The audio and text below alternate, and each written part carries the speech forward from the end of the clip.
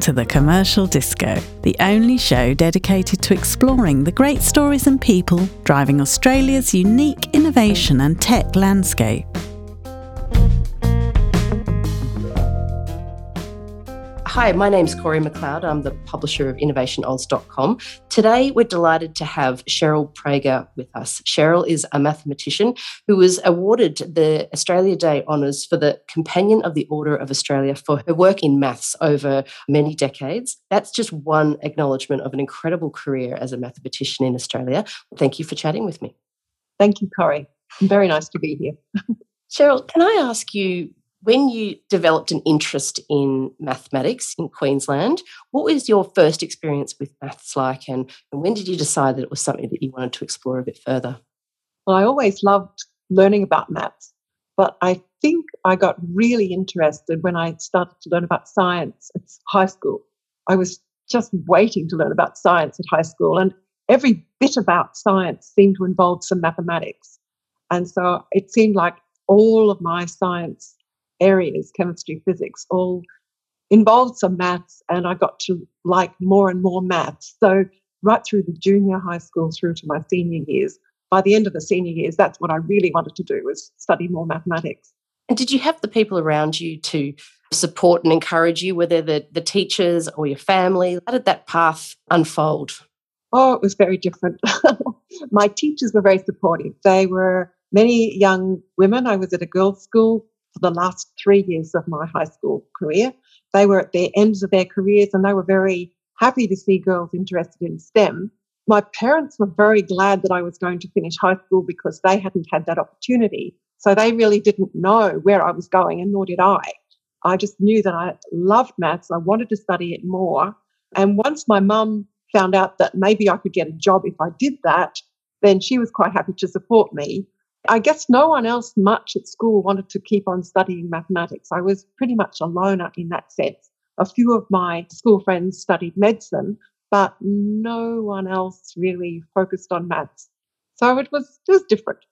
How did you know it was something you could progress? Did you just go, right, I want to study maths at university, and then the pathway sort of unfolded from there? I fell in love with mathematics. I really wanted to study it. I did not know that I would be able to get a job, but I just figured I would do maths as long as I could. And then if I couldn't get a job, I would do something else. So in fact, a career advisor from the government vocational guidance section told me that girls don't do maths, they don't pass, and there are no jobs. So that was really disappointing. I got so cross and stubborn. It's quite ironic if you look back now at how kind of valuable maths skills are and the kind of desire to make sure that we have participation. Yeah, I mean, math skills fit young people for doing all sorts of things, not just mathematics and not just STEM. I mean, it's the logical thinking, the critical thinking, and there's so much more understanding and demand for mathematically related skills. So it's completely different, and it's very good. We need such people. Now, tell me, you went to Oxford. What was that like? That must have been a very exciting moment. Oh, that was really wonderful. I did a master's degree in Queensland before going, and my master's supervisor had been a fellow at an Oxford college, and she was really very supportive that I should choose Oxford as the place to go. And when I got there, it was great. It was such a liberation because I had been the only girl in my mathematics classes in years 2, years 3, years 4 at the University of Queensland.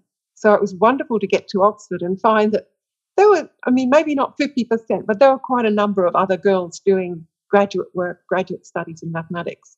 I absolutely loved it. There were so many visitors and everything was exciting. The maths was exciting. The environment was exciting. And the fact of being in the other side of the world was amazing. And when you came back to Australia, having had that experience where you're connecting with all these people from all over the world, how did that change your sense of place as a mathematician when you came back to Australia? Did you feel bolder? Did it change you and your kind of approach to your work? I think I came back as a very different person from some of my colleagues who'd stayed in Australia to do their graduate studies. And in fact, I can remember meeting some other graduate students and postdocs for the first time and saying, oh, tell me your theorem or something stupid like that, which would have been totally acceptable in Oxford, but the Australians were much more cool and you didn't talk about your work so much. So I was on a very different plane. I really depended the links with my colleagues internationally. And after I got married and had a couple of little kids, I couldn't travel very much. And I felt like I was losing contact with where it was all happening, because this was before the days of the internet. I was doing joint research with people on the other side of the world by correspondence, which meant a 2-month turnaround waiting for a letter to get somewhere for someone to think about it and write a letter back to me. So I was doing many different research projects with many different people, but it was very hard work. I felt that I was being left out in some sense. I wasn't there to talk with people. So email helped and easier international travel helped. These days it would be quite different. You would just Zoom somebody and have your meeting and talk with them. But it was a bit tough. I think a critical time for me was 1985, when I had 2 little children. One was turning 3, the other was turning 6, I guess. And I left for 6 weeks to work in Cambridge. My mother and my mother-in-law took 3-week stints each to come and help John with the kids. And it was just so wonderful that I was allowed to do that my family supported me in doing this, because it was a game changer in my research career to be able to make that trip and form new research links, intensely focus on one of the, by then, certainly the most important research project in my life, to meet more people, to give lectures all over the place, to go to, special research conference in Germany. Everything was fantastically wonderful about that trip. And I think that was a real critical change point in my career, because after that, I felt that I could make occasional trips overseas. And I then did start to go overseas maybe once a year more regularly, even though that was still a little awkward with family. But my husband was a great support. There's a couple of questions I wanted to ask you about that Australian experience. First, there's the tyranny of distance. Yes. Particularly with young children and going a long way, but to stay plugged in, connected, it takes extra effort. And the other question is about that cultural environment you came back to when people didn't want to discuss their work in the same open way that was happening when you were at Oxford. As an Australian mathematician, how has being Australian impacted, I guess, the way your career's evolved?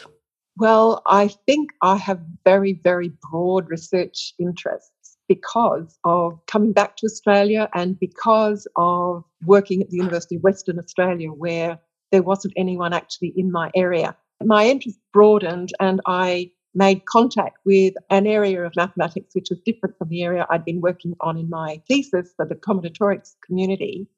And in fact, when my second child was very, very little, I felt like a zombie. I got no sleep and I couldn't work. And so I just asked everyone, is there any problem that you have that you think my skill set might be useful to help work on?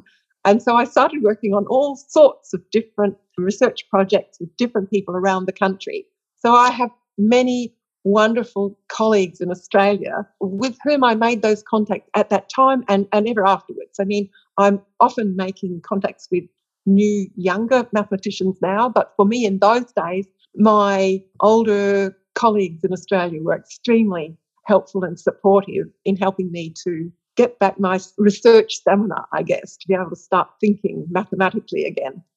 I think it's very interesting that it seems as though your family life meant that you really wanted to broaden out your areas of research, which in turn, I guess, down the track was really valuable when you were then having input into development of curriculum and the supervising PhD students. So in that sort of second stage of your career, that breadth would actually have been quite valuable. Yes, and some of it was a really positive decision that I was going to broaden. So I became a professor at a very young age, 35 years old.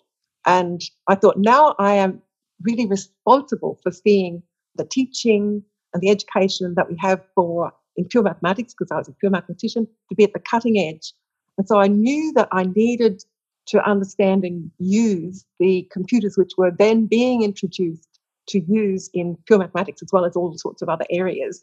So I made a specific decision that I wanted to contact the major person, John Cannon at the University of Sydney, who was setting up one of the two major computer systems in computer algebra at the time. He was very supportive. I knew I needed to get a research interest in that area, or I would never really develop a good focus in the teaching area as well. So I moved again quite deliberately into another new area of my research, which is probably 40% of what I do these days, looking at randomized algorithms for making computers act really fast. So I accepted the responsibility of being a professor of mathematics as being having to represent my discipline and to make sure that the teaching areas were being updated all the time. We had new courses because of cryptographic issues and coding theory. We just developed courses on all sorts of different areas of mathematics. Every few years we were writing new courses because things were happening internationally and nationally that needed the new areas. So maths is never static. That's a good sort of segue to my next question about where you find the most exciting areas of where maths is applied today. We spoke a bit earlier about things like artificial intelligence, but obviously you mentioned blockchain. And where is the most interesting application of where you're seeing maths applied, and particularly from an Australian perspective right now? What's the exciting work? Oh, there's so much excitement going on in this area, and it's all over the place. When I started off, it was just maths with a helper to physics, and then maybe in chemistry. And then it became that we needed maths to help us understand biology and all the exciting things which is happening in genomics. And then in the finance industry, and for a long time, it was really, really important in agriculture, like the fact that Australia produces such high yields in agriculture is due to a lot of the experimental design which helped them to work out the best varieties. That's been a long use of maths in agriculture. These days, I guess we're seeing it in the digital communications area, in communications, in computer security, as well as still, of course, biology and the statistics that we're needing to understand the pandemic and to work out what is likely to control it and work out what are the aspects of it which we need to look out for, looking at past pandemics, trying to work out what's happening in this current one. I mean, there's so many important uses of maths, it's hard to pick one out. So in terms of the number of people that go into mathematics and that, I guess, industry appetite, given all of those applications that are right across every sector, and you mentioned many of them, where are mathematicians coming from these days? Are they different? Is it a broader type of graduate that's seeking out a career in maths? Has the commercials and industry side of business shifted and contributed to an appetite? Have there been big changes since you were kind of entering the university system? Yes, I think so. When I entered, the standard undergraduate would do 3 years. A very small number would do a 4th year, say, in honours, and then a really, really small number would do a graduate study, and maybe they would end up in academia. Now there's many more students who would like to get a little bit of increased skills past their 3-year degree. I mean, those graduates are also well sought after, but graduates with a greater mathematical skills are even more sought after.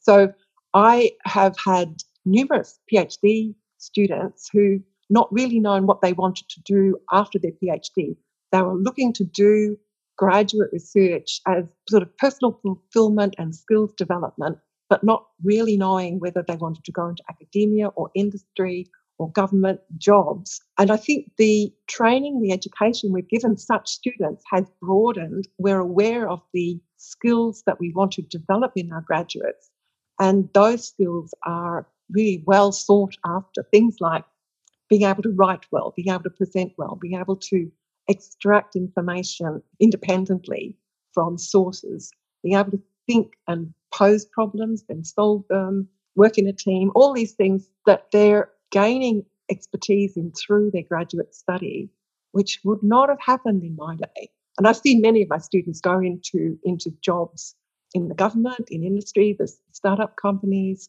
there's many, many different opportunities for them.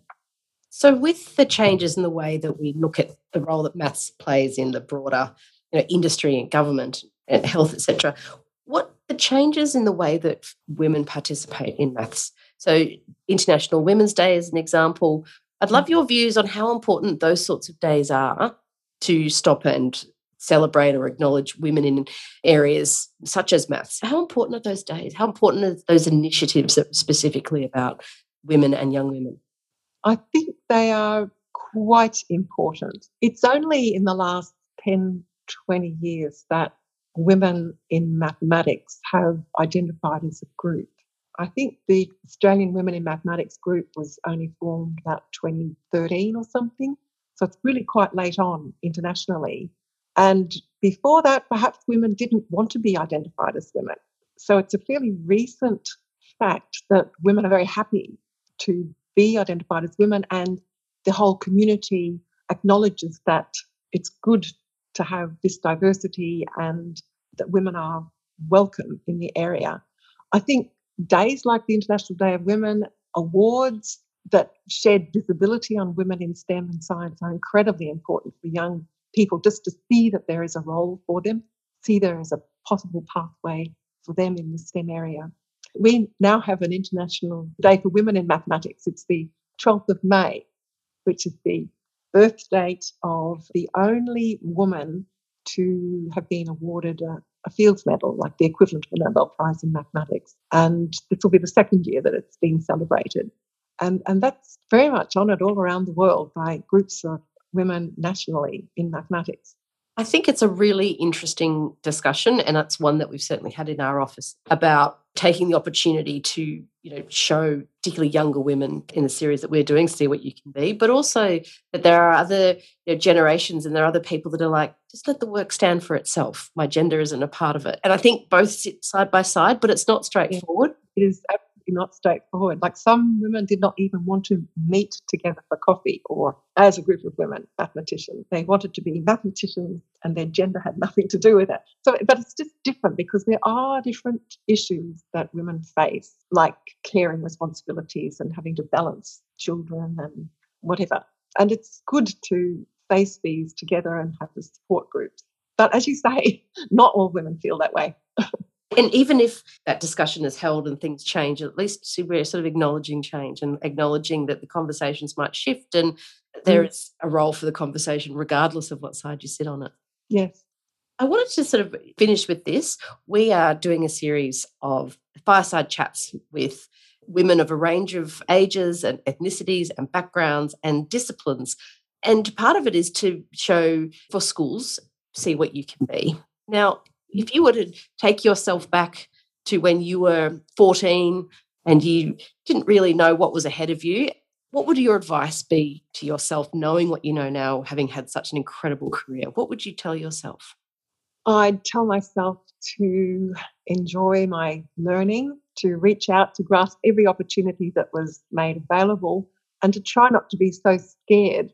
I was so lacking in confidence. It would be so wonderful if I'd known that I could make it back then. I think there's so many opportunities, and I think that girls have to be brave enough to grasp them and just run with them.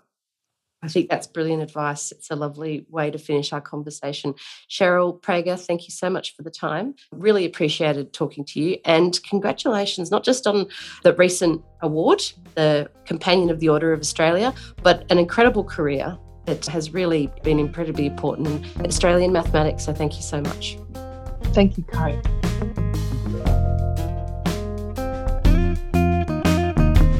We hope you enjoyed this episode of The Commercial Disco. Please like, subscribe and leave a 5-star review wherever you heard us.